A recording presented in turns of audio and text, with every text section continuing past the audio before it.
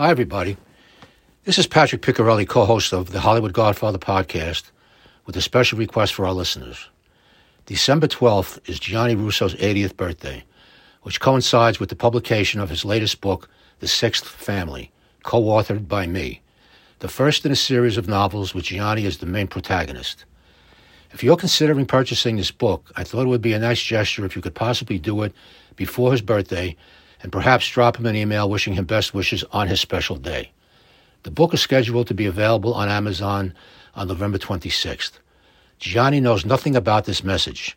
I just thought it would be a great surprise for a great guy. Thank you. Now on with the show. Speak softly loud and hold me warm against your heart. I hear your words, the tender tremble. Welcome, everybody, for another Hollywood Godfather. Hollywood Godfather podcast. That's us, man. That's us. Yeah. I'm so excited about the continuation of Mark's from last week. I mean, this is insane, this information. And it's... Yeah, I love that quote by Joe Kennedy saying, if I don't have sex every day, I get a headache. Which reminds me, you excuse me, I have to go get an aspirin. I'll be back. No. That wasn't Joe's quote, though. That was Jack Jr. Okay, Jack, Joe. Now it's mirror image of his father. Exactly. Okay, we are welcoming back Mark Shore, who laid the groundwork for what he is about to tell us. We had very interesting comments from him. Once again, a phenomenal researcher, very, very, very diligent. And now we're going to get into the meat of this. Mark has uncovered an informant that nobody has ever interviewed. This person has never spoken to anybody about this. And Mark Shore has the scoop. So without any further delay, we return to Mark Shore. How you doing, Mark? Well, just fine. Thanks, guys, again for having me. As you know, in the last program, we set up the whole thing with the Warren Commission, and we had some conversations that I don't believe anybody has ever paid any attention to, audio tape conversations between LBJ and Hoover, deciding how they're going to stack the deck on the Warren Commission with only people who will look into Oswald alone theories. That's it. It's not going to go any further than that. They're not going to let that happen, and I'll explain why in a little bit. There's one other conversation that I want to just give you, because it does bring Dorothy Kilgallen, who we talked about before, the famous journalist, the woman of integrity, into the fold here.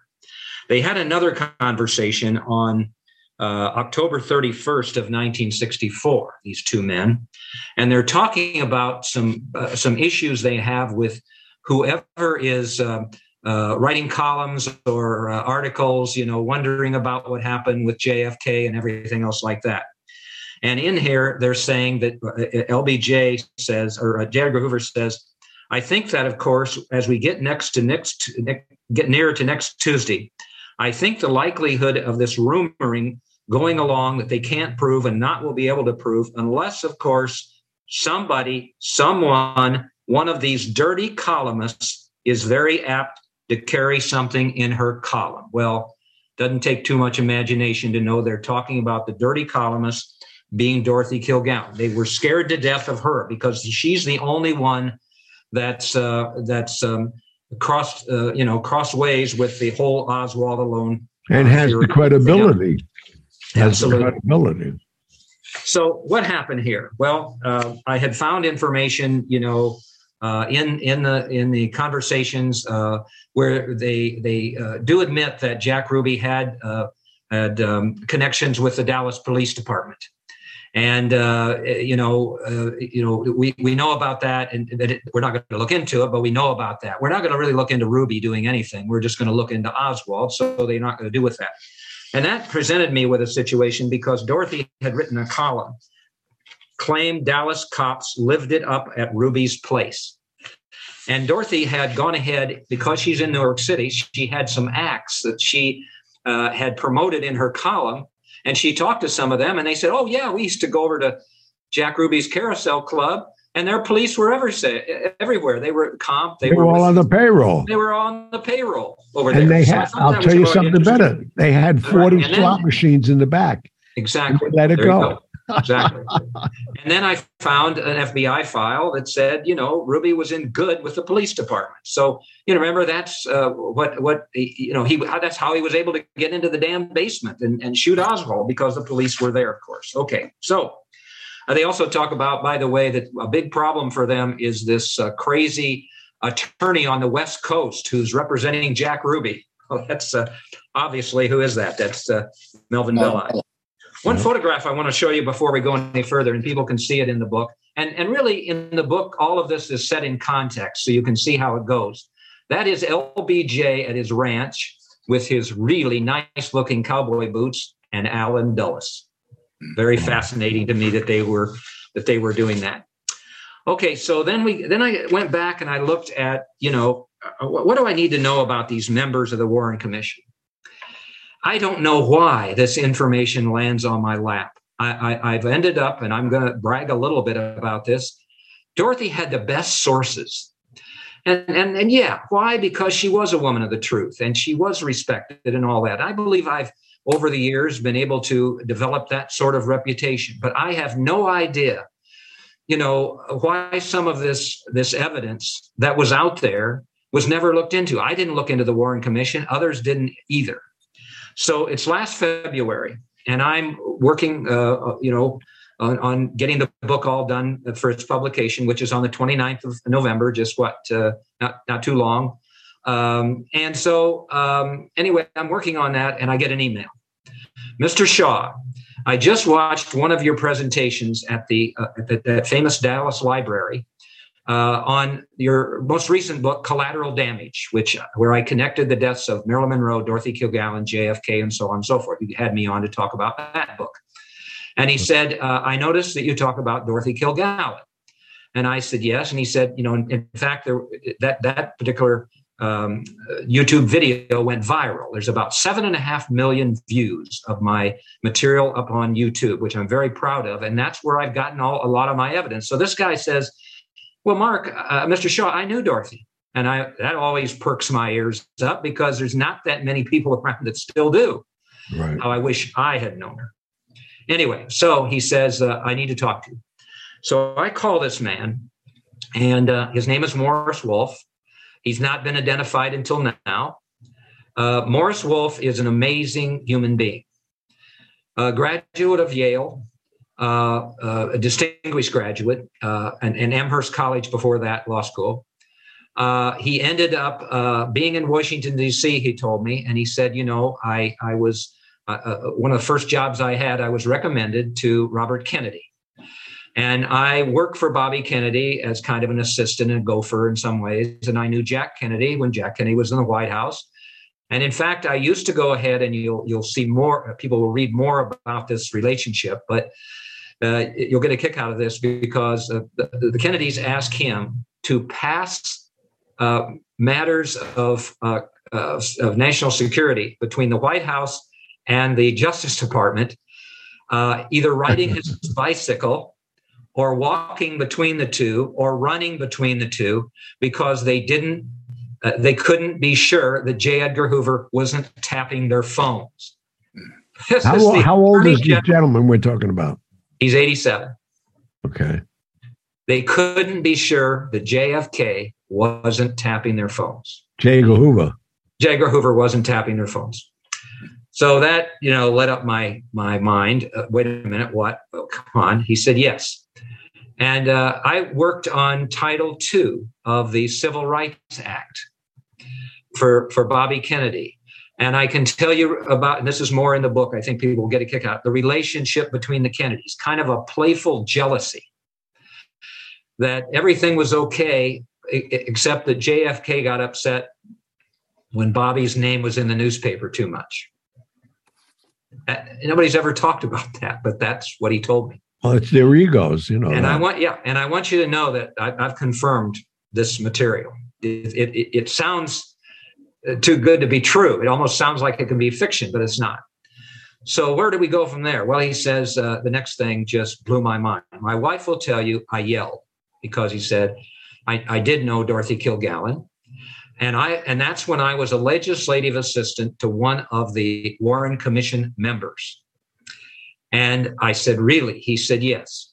Bobby Kennedy recommended me to this man to be a legislative assistant. And so I started working for him. And I did errands and things, but also, Mr. Shaw, I should tell you that I rode with him in his car. He was a tall man and he had trouble getting in his Saab, but I traveled with him to the hearings. I said, the Warren Commission hearings? He said, absolutely. And at one point, I would be waiting for him, and I would sit in the back row, and I could hear this. Nobody's ever gotten inside the Warren Commission all these years. I wanted to say to him, it's 60 years. Why didn't you come forward with this information?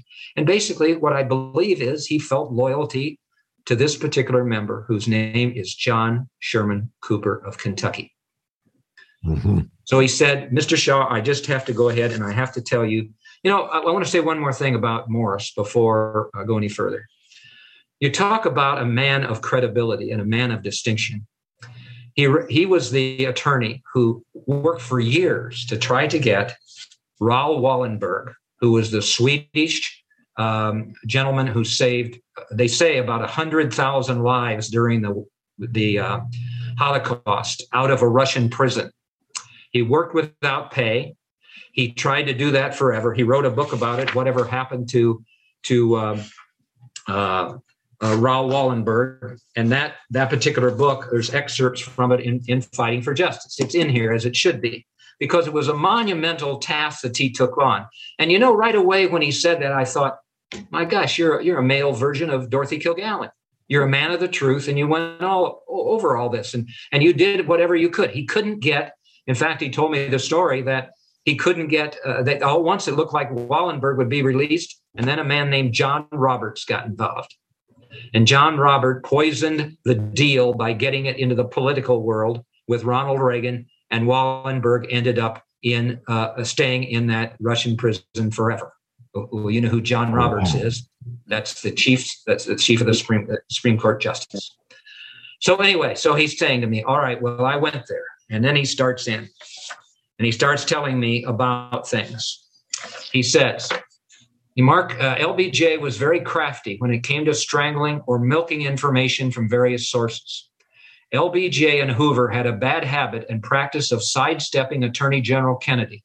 The Attorney General was to have been, according to protocol, the first point of contact for any president to make into the Justice Department. Hoover technically was under Bobby Kennedy, but a practice of constant circumvention existed, and Bobby knew all about it. He was peeved, pissed, and angry about the practice. And so he knows this information as he ends up with John as being John Sherman Cooper, a legislative assistant. What did Morris Wolf tell me? Well, he told me some of the things that Senator Cooper said to him on the way to the hearings. He called Senator Cooper a man of truth, a maverick politician. And you're going to hear in a few minutes or so Jackie Kennedy's admiration for John Sherman Cooper. He's very skeptical of the slipshod job being done by the commission staff and its rush to judgment. The commission doesn't get it. It's more than Oswald. But Warren and Hoover keep pushing the Oswald alone idea. There's something very wrong going on the commission. My views, and these are just a few of the things that you'll read, that people read in the book. My own views are different than the report conclusion. And then this one is the one that just struck me with a knife when I heard it. Talk about betrayal of the American people and the world in terms of what happened. They say this Oswald alone business is good for God and country, but there is corruption, and I don't know why. And then they know about the Ruby connection to organized crime. They don't want to touch it, but instead stick to the single bullet theory. That was all, as we know. I mean, now hindsight is 20/20, but J. Edgar Hoover was controlled by Costello for a long time. Well, he may have been, because Costello wouldn't have wanted anything to get out about the assassination in terms of who was responsible and all that. No. And so what did I do next? Okay, with any source that you get, I knew about his impeccable credentials and everything, guys, but I wanted to make sure that I gave the reader confirmation of some of these things. As you guys know, I'm blessed that my alma mater, Purdue University, is archiving my body of work. It's one of the great honors of my life. That they think enough of me. They've called me a distinguished alumni, and I always laugh at that because I almost dropped out of college. I was such a terrible student. But anyway, these oral histories are gold. So I went, I think especially an investigator like Patrick would have done this. I wanted to see if there were oral histories of Senator John Sherman Cooper.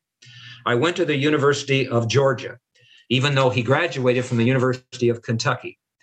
And what I found was the other dissident among the Warren Commission members was Senator Richard Russell of Georgia. And he and Senator Cooper were very close friends. And they both, and I'll read you a couple of things that Senator Cooper wrote in memos that I think you'll find interesting. And so he and Russell went to the University of Georgia. So they were, both disappointed in terms of what was going on. And you'll see the action that they took, although J. Edgar Hoover never let it happen. So we went in there, and I found out that Russell and Cooper had demanded in the report a dissent. And the dissent had to do specifically with rejecting this silver bullet theory that never made any sense then and doesn't make any sense now. Cyril Wecht, who you may have had on your program, the distinguished forensic scientist who's been a great supporter of mine and everything, he said the whole Warren Commission report was just the worst one he's ever seen regarding the death of somebody like a President Kennedy. It just made no sense whatsoever.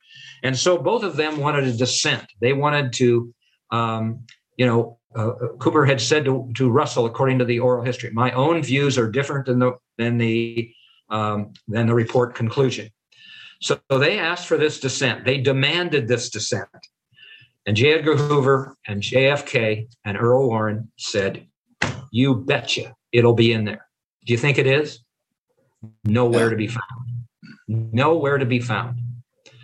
Now, I'm going to tell people before you hear me say John Sherman Cooper as the Warren Commission member, on the cover of this book, you've got RFK, Dorothy, Marilyn, JFK, and there's the commission handing the report to LBJ. Okay.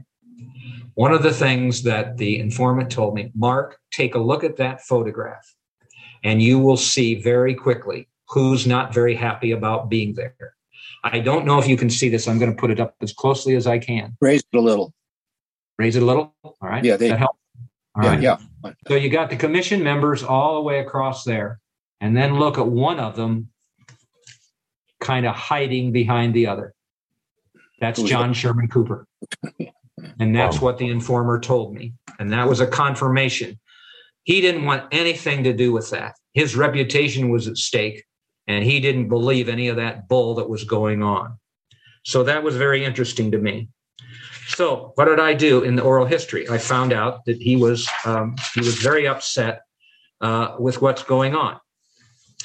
He and Russell, Cooper joined Russell in believing many aspects of this case assassination I cannot decide with absolute certainty.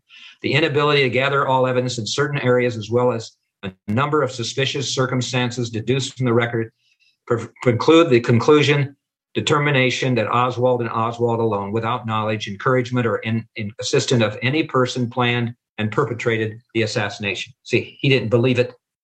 And he didn't believe it. Dorothy Kilgallen didn't believe it. Do you think Dorothy Kilgallen was interviewed at the Warren Commission? Absolutely not. They would not have wanted her within 1,000 feet of being there. No, as we all know now, it definitely was a cover-up. It was a whitewash, and they just wanted to get it off the record, period.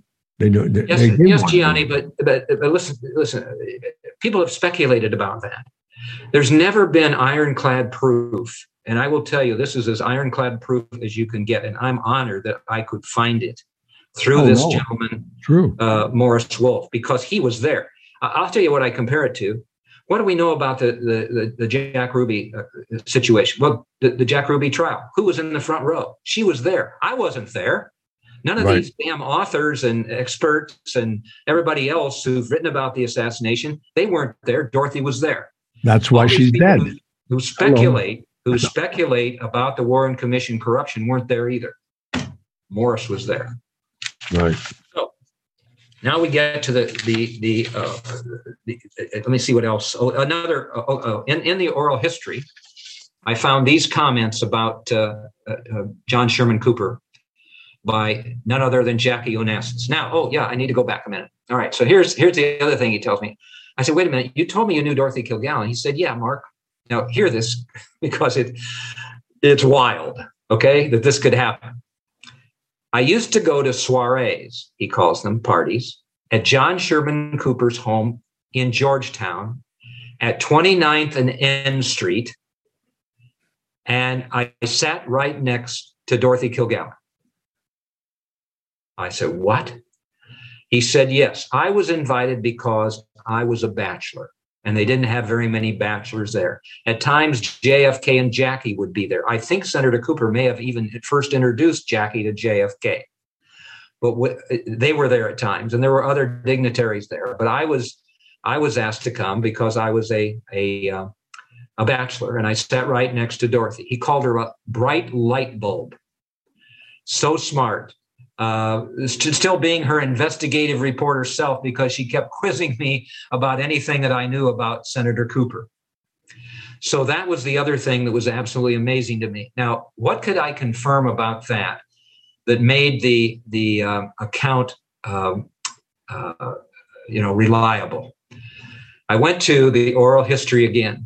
Guess where John Sherman Cooper lived in Georgetown? 29th and N Street. Now, I know that's a little thing, but Dorothy always looked at those little things, and I've learned from her. So it made sense, in terms of what happened, what happened at that home. So then I found in the oral history, Jackie Onassis, who Jackie Kennedy knew Cooper very well. The first couple to be asked to come to the White House when JFK became president were Lorraine and John Sherman Cooper. He had great respect, JFK did, for Senator Cooper. Jackie Onassis wrote later, he's a man of great character. She even compared him to another beloved Kentucky leader, Abraham Lincoln, noting his ability to connect with individuals from small town Kentucky to communities abroad. It's a question of character, really.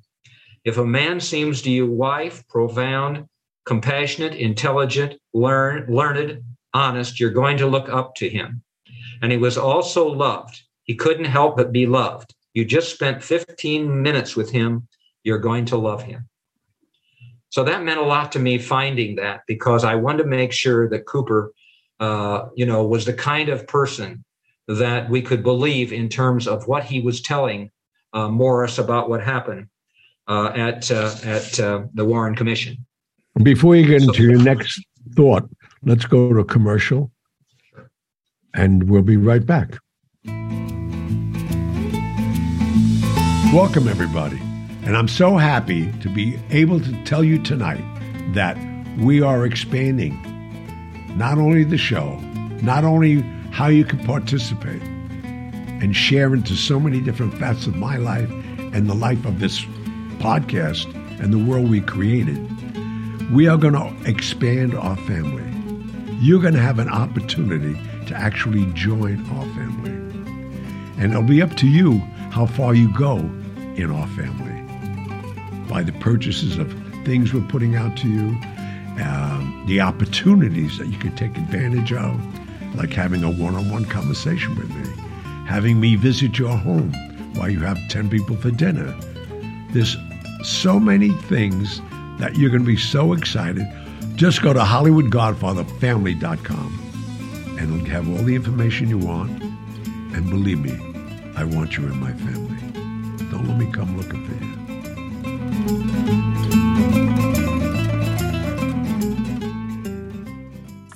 Okay, we're back. All right, thank you. So I went back then and I wanted to see if I could connect what Dorothy Kilgallen said. All right, I'm not clear there. We always wondered who gave Dorothy Kilgallen Jack Ruby's testimony before the Warren Commission, before it was supposed to be released. We talked about that in the last show, right? Sure. Right. All right. So I want to go back through when these FBI agents came to her home, the same ones who raided her home on the day that she died and took all of her investigative files. I wanted to see what she actually said to those agents. She stated she would identify the source as only a reasonable person who had a legal right to the transcript. She stated that she was the only person who knew the identity of the source and that she would die rather than reveal his identity. Ms. Kilgallen said that she based her refusal to identify her source on the right of a newspaper reporter to protect her sources of the information. Ms. Kilgallen specifically was asked whether or not the source was a member of the President's Commission itself or a staff member or employee. She refused to answer. Now, yeah, she didn't deny it. She refused to answer. Well, that signed a death warrant right there. Well, you're way ahead of me, but you're getting there, that's for sure. Ms. Kilgallen specifically was asked if the source was someone not on the commission, such as Ruby's defense counsel or someone else who was present during the interview with Ruby or who might legally have received a copy of the transcript.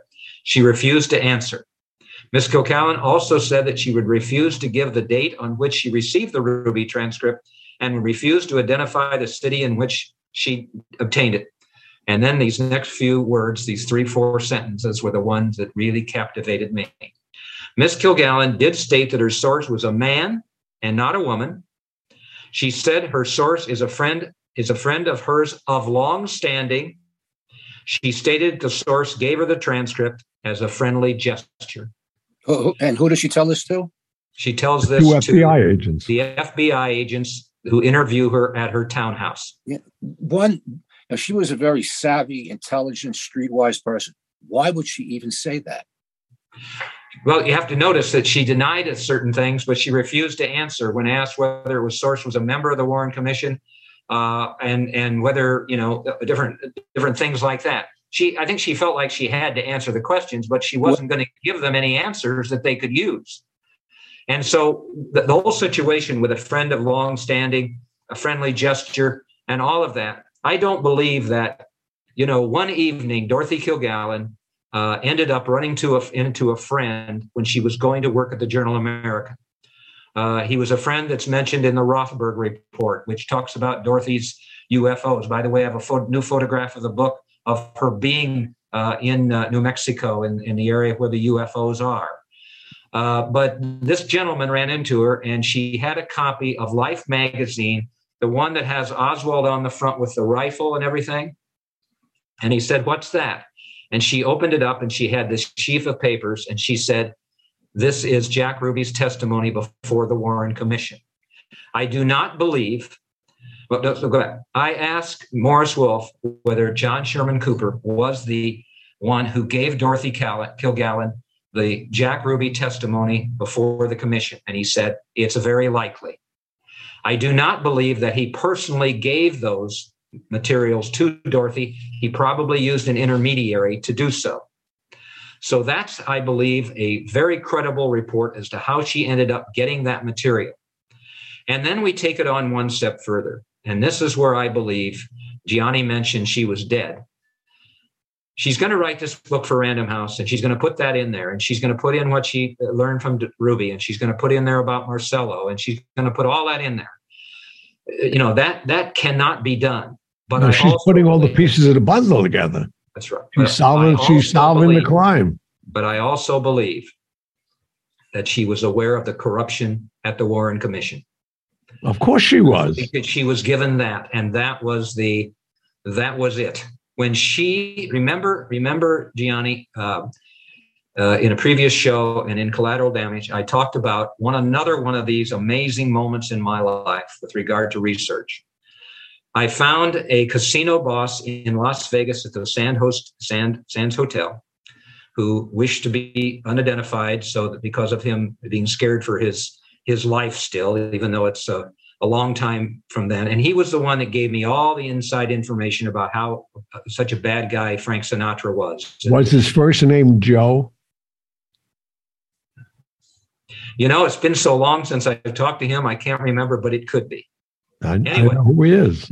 He talked about Frank Sinatra wanting money all the time and everything else, and how he beat up one of the casino bosses, everything else like that. And just as I was done, I said something to him. Do you know Ron Pataki? And as you guys remember, Ron Pataki is the journalist who was involved with Dorothy romantically just before she died. He was a Columbus, Ohio journalist. I think he way younger than her. I think he kind of used her to move his career up. But she's one of the few people. She shared some information about her JFK assassination investigation with. And she trusted him enough to do that. But the casino boss, and this chilled me when I heard it, he said, yeah, I knew him. And I will tell you, I heard about him. I heard about him that in the fall of 1965, he got in trouble. And he believed it was gambling debts. And he said, then, Mark, I believe that he was compromised.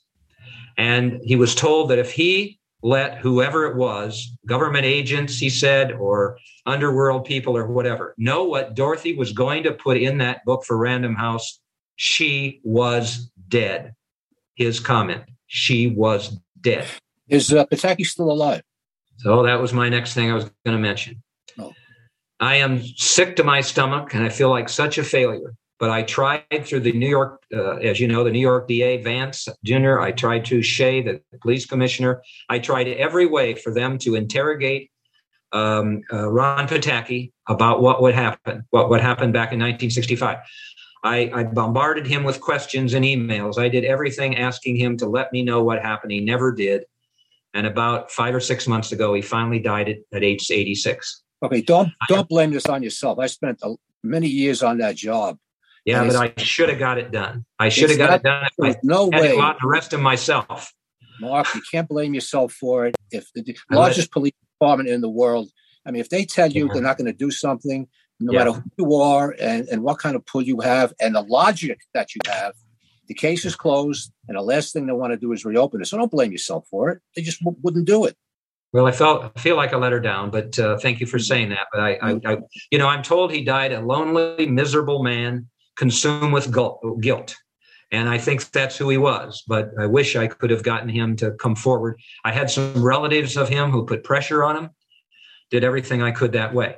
But the point is, again, I think that he compromised. I think he was a snitch. I think he told none other than the FBI agents, maybe Hoover himself, that what Dorothy was going to put in that book, including what Ruby said, including the Warren Commission corruption and all of that, and they couldn't let her die. And for people who don't know, by the way, on November 8th, 1965, she was found, which was 2 days ago, the anniversary. She was found in an apartment she never slept in her townhouse on East 68th Street, wearing clothes she never wore to bed. She had her eyelashes, makeup, her hairpiece on. The investigators came and found her in a room she never slept in.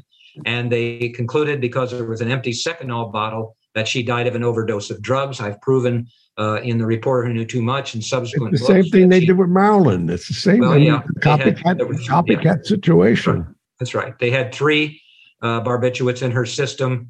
And I think Pataki is the one on the night that she died. She was with him who may have poisoned her. So that's how Dorothy died. And she took with her, there was no investigation of any kind. She disappeared from the face of the earth. Now, that's one thing I am proud of. And through my books and programs like yours, we've kind of brought this woman back to life, which I think we should be happy about. But the other thing that happened is, on the morning that she died, I have her butler's daughter, who I interviewed in New York City and confirmed this. Just after her body was found, the agents, he didn't know exactly, but they said they were FBI agents who came to the home, raided it, took all of her investigation materials. I still think they're out there someplace. I hope. I've tried the Freedom of Information Act with the FBI, but I don't. Oh, they're gone. Find them. All of that stuff is gone. And it's an interesting that the thread between my association through all of this, just as a curious young kid and being arm's length from it all, Mark Sinclair found her. Yes, he did. Yes, he did. And if you want to have some tears in your eyes, just go listen to his account of doing that. It's at the DorothyKilgallenStory.org. And of course, I have it in the books as well. I mean, it was just such a shock to him because he walked in there. You know, there was a book on her lap upside down. Her reading glasses weren't around. I mean, come on, you know, and nobody spoke up for her. You know, we all hope. If somebody says terrible things about Patrick, he hopes that somebody will say, well, wait a minute, or one of his friends will say, wait a minute, that's not the Patrick I know. He wouldn't do that. But with Marilyn and with Dorothy, nobody spoke up. Nope. Everybody knew Marilyn didn't commit suicide. Look at the columns that Dorothy wrote. She's on the upswing. She's going to remarry Joe DiMaggio. She has Broadway shows and offers and all of that. With Dorothy, she was at the pinnacle of her career with what she was doing. But her family, her colleagues at What's My Line, her colleagues at the newspapers, nobody said, no, Dorothy would never have overdosed on drugs and all of that. And she never had a history of drugs to begin with. Oh, not at all. Worse than Marilyn. Marilyn had a history. Yeah, she did. But, you know, when Dorothy Kilgallen, I mean, I remember just the conversations that I overheard with the people that we're all talking about now. Nobody believed it. But again, nobody would go to defense to it because of the powers that be that were behind it all. Well, all you have to do is go watch that final. I'm thrilled that people around the world go watch the reruns of What's My Life. They're great. Groucho Marx is fun on there, and Dorothy is so competent. Go watch the last program before she died that night. You'll see she's sharp. She's not slurring her words. Yeah. She guesses the occupation of a woman who sells dynamite, who I have an account from in the book. You know, there was no evidence of that whatsoever. But whoever was responsible for her death, and I believe now, I used to think it probably was Marcello's people, but now I believe it was probably Hoover's people. But they would have easily been able to cover up any investigation of any kind. So now we get to the cover up of the Warren Commission corruption. Well, there were several ways that they did this. First of all, memo, they never looked into John Sherman Cooper. I have in front of me a December 5th, 1963 memorandum by Cooper. He says, Earl Warren asked about the CIA. Do they have anything? When told of Mexico and Nicaragua, he mentioned He knew all I did and more about the CIA. But something strange is happening. Warren and Katzenbach know all about the FBI and they are and its incompetence and others planning to show Oswald only one being considered. This is to me an untenable position. I must insist on outside counsel. And then I have a document that other people should have found. This is John Sherman Cooper's letter of resignation. He never sent it, but there it is. And he was so upset with what was going on that he had decided he was going to resign from the commission. So those kind of things are what I found. And then because of the whole mention of Katzenbach, you may remember, he was Assistant Attorney General, right, to Robert Kennedy. Right.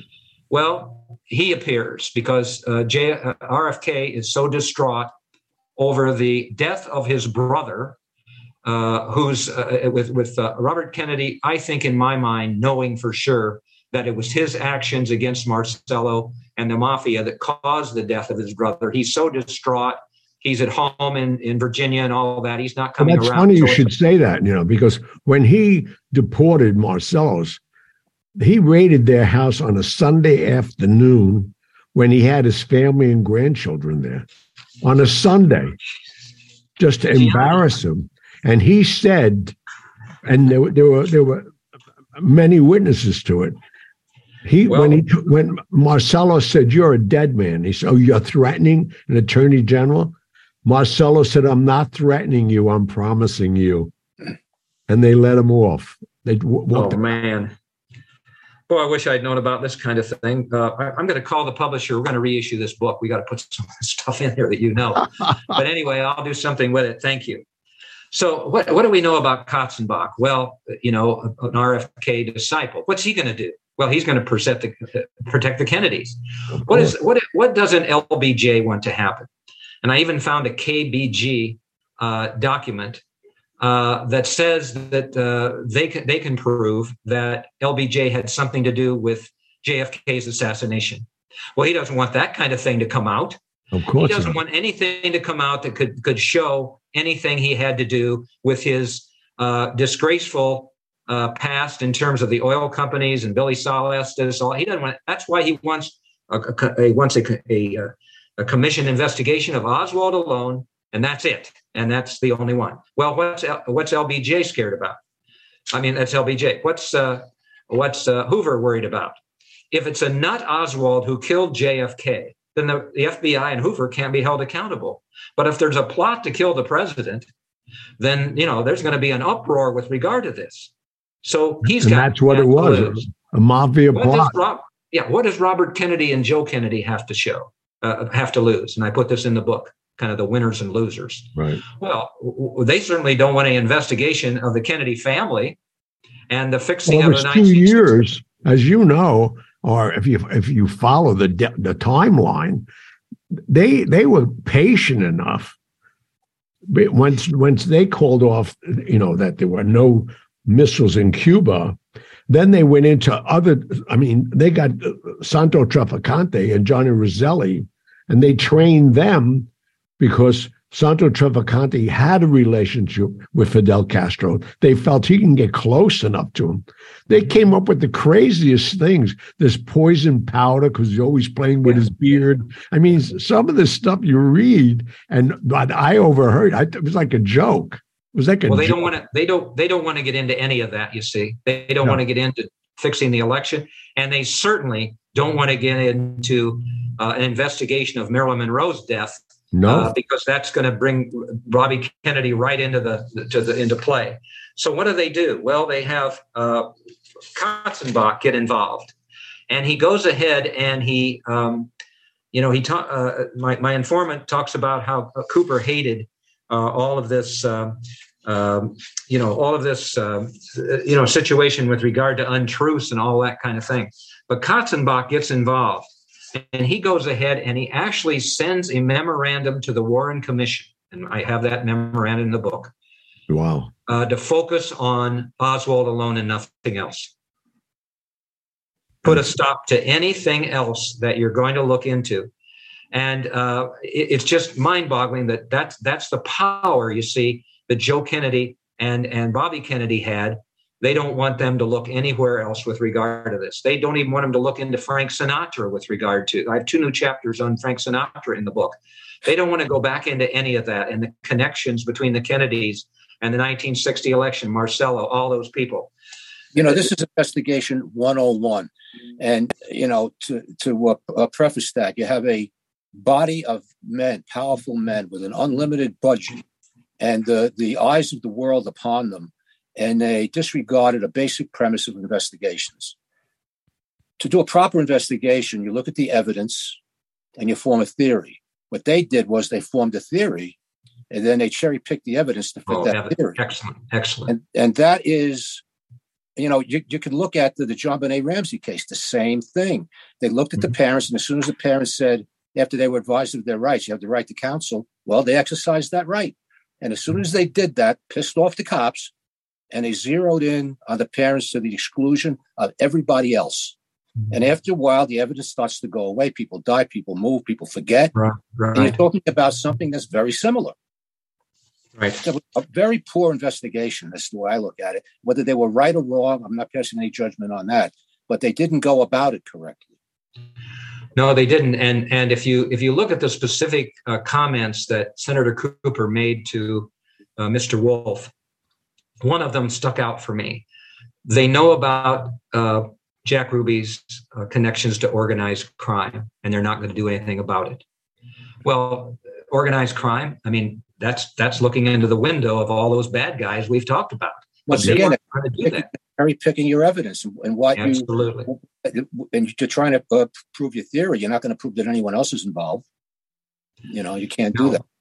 And yet, when the report is issued, and I have the report in the substance of the report in the new book, Fighting for Justice, they basically commend themselves on what we did.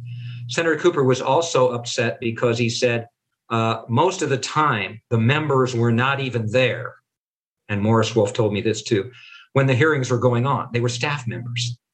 And so the members didn't even hear an awful lot of this. It was a sham to begin. It was. But again, I say the betrayal here to the American public, and then the Oswald Alone theory perpetuated through the years, 6th Floor Museum, everywhere, all these books and everything else. Well, let's say, Mark, let's say for the sake of argument that the commission was right. They went about it in the wrong way. And the way they conducted that investigation cast doubt on the results.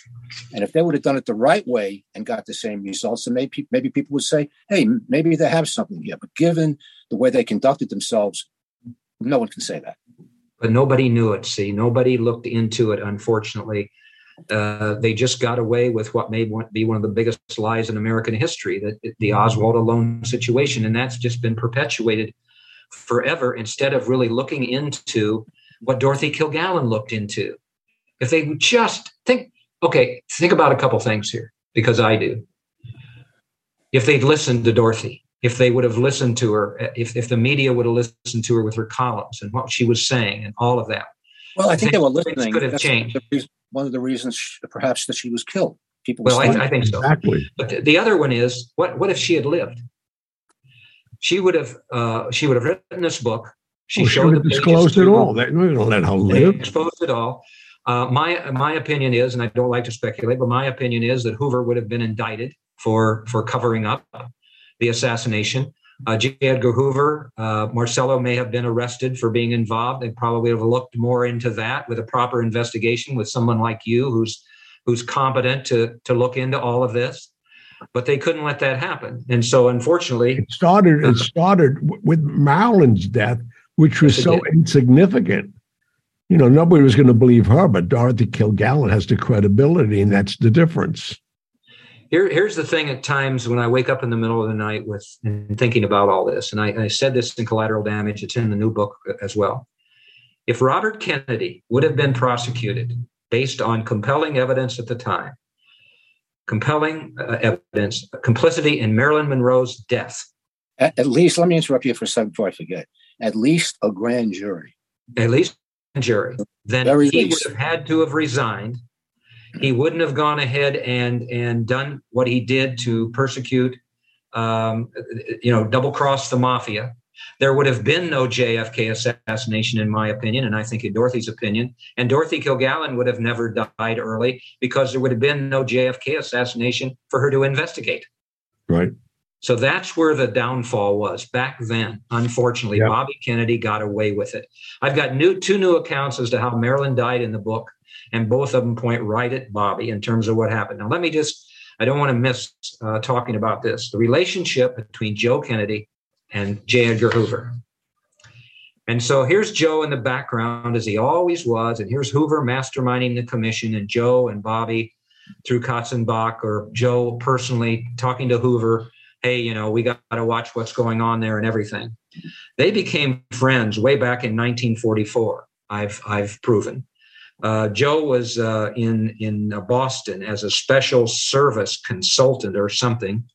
And the Bureau oversaw that particular commission. And so then I've gone ahead and I've been able to show that, J. Edgar Hoover basically was panning up to Hoover. Joe Kennedy was panning up to Hoover. He wrote an article, Hoover did, Joe said was a real masterpiece about communist collusion and illusion in democratic society.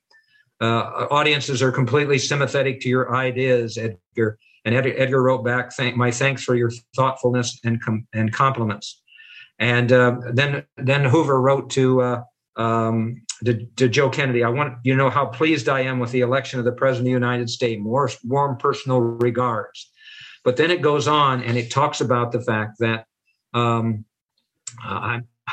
so grateful to you, Joe wrote to Hoover. If you decide to run for president, I will give you all the resources, financial resources you need. Here we go again. Huh? Hello. I mean, just unbelievable. Well, I tell you, Mark, that's I think a great way to end this episode. There's so much more in the book, and we don't want to give it away. It is a masterpiece, as your other books have been. And we want to thank you for being on the show. Thank you again. At least. Well, I couldn't do it without you guys. And because of my being on the show before, I kept pursuing the truth. That's my job. I have this comment right over here: the dead cannot cry out for justice. It's the duty of the living to do so for them. So I guess I have a duty there, but I couldn't do it without you. And I will bet you, and I will let you know that the people that watch or hear this program or whatever, I'll get some tips from them. And I'm also going to steal every single new piece of evidence that Gianni gave me. I may or may not give him credit. I'm not sure. It's my blessing. Don't give me any credit. That's why they call it stealing. Yeah. But anyway, thanks, guys, and especially for your kind words about what I do. No, okay. Thank you. Thank you very much, Mark. Have a good night. All right. Bye-bye. Again, an amazing interview, an amazing guy, and definitely get this new book. Believe me, it's an eye-opener, and the facts of life and the lies that we've been fed. Good night, everybody. Bye-bye. Bye-bye. If you're feeling sad and lonely, there's a service I could render. I'm the one who loves you only. I could be so warm, so tender. Call me. Don't be afraid, you can call me. Maybe it's late, but just call me. Thank you for tuning in to the Hollywood Godfather podcast. You can contact Gianni Russo, Patrick Picciarelli, or myself, Megan Horan, with your questions and comments through the contact section of our website, HollywoodGodfatherPodcast.com, which is where you can also subscribe to our weekly newsletter. You can also call and leave us a message at 646-776-3038. Remember to follow us on Instagram at Hollywood Godfather and on Facebook, as well as leave us a review on Apple Podcasts. We'd like to know what you like about what we're doing, what you'd like to hear in the future, and anything else you might suggest to improve our podcast. Most importantly, hit the subscribe button. We'll be back next week with stories of the mob and Hollywood, as well as answers to your messages. Good night. Don't be afraid, you can call me. Maybe it's late, but just call me. Tell me and I'll be around. I'll be around.